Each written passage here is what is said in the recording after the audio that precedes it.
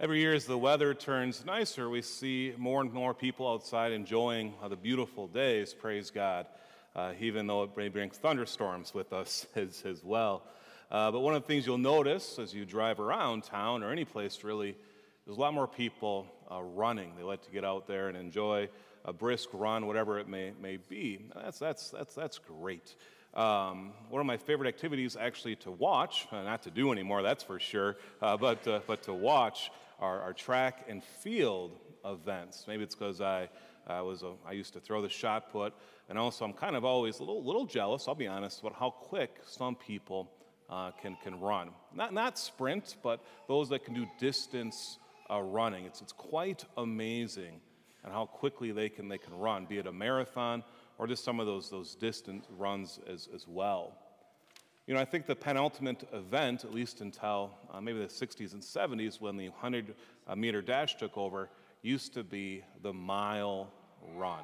It was an event that you did not want to miss. And I think that's because everyone always would think, are we going to see the 4-minute mark be broken or not? And of course, the story behind it, many of you probably know of it, is of Roger Bannister. He is the first person ever to break the 4-minute mark.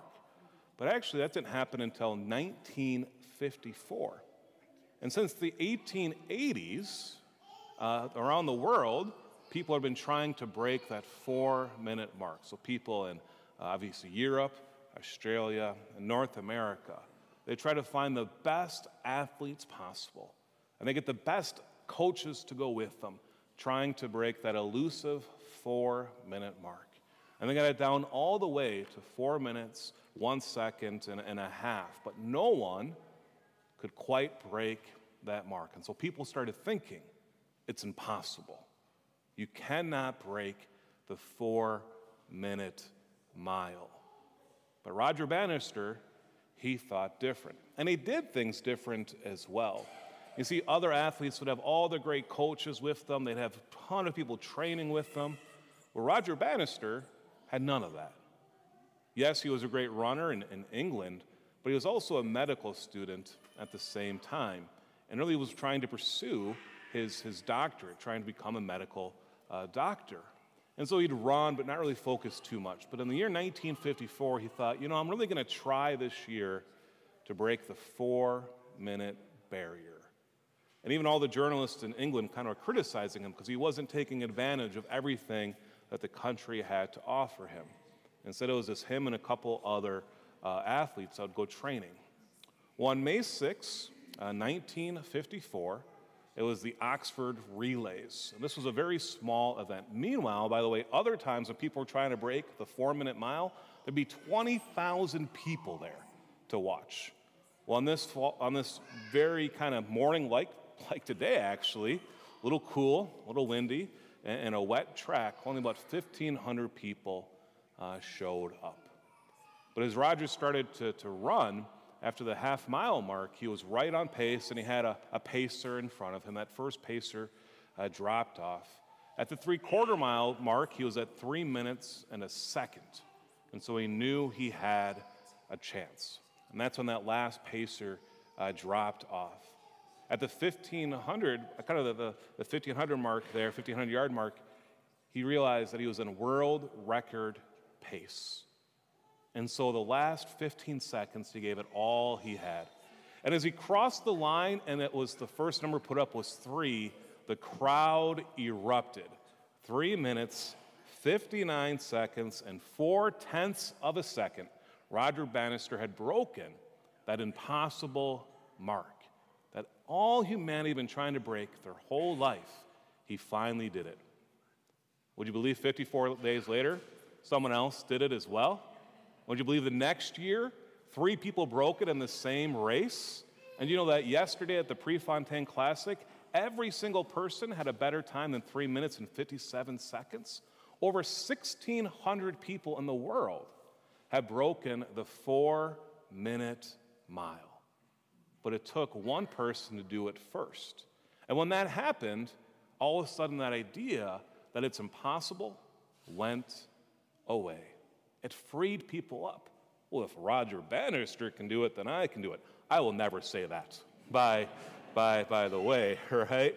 But we see this so often in other things as well, even as kids. When you see someone maybe jump off that third or fourth step and not break their ankles, then you're going to follow suit, right? Or whatever it may be. It frees you up. It gives you confidence that something truly is possible. Of course, today we celebrate the ascension.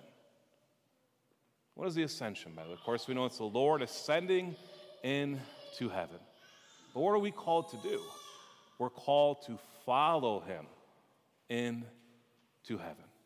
And so today should give us that confidence that this truly is possible. You know, before Jesus, in a lot of ways, people thought, heaven, the realm of heaven, that's impossible to get to. But what does Jesus do? He shows us the way. We're going to hear about this today in our preface, this beautiful prayer right before the Eucharistic prayer, where it states, mediator between God and man, judge of the world and Lord of hosts. He ascended, not to distance himself from our lowly state, but that we, his members, might be confident of following where he, our head and founder, has gone before. To have that confidence that we can follow him. Why?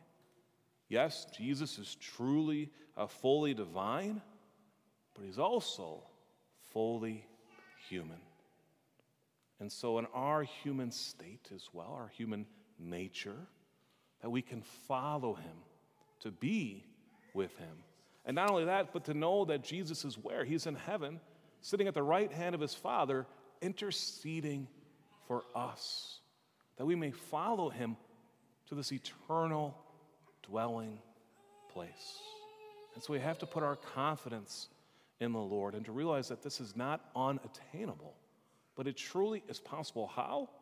Well, when we follow Christ, not just in the ascension, but when we follow Christ in everything that we do, every decision that we make, to say, I want to follow in the way of Christ.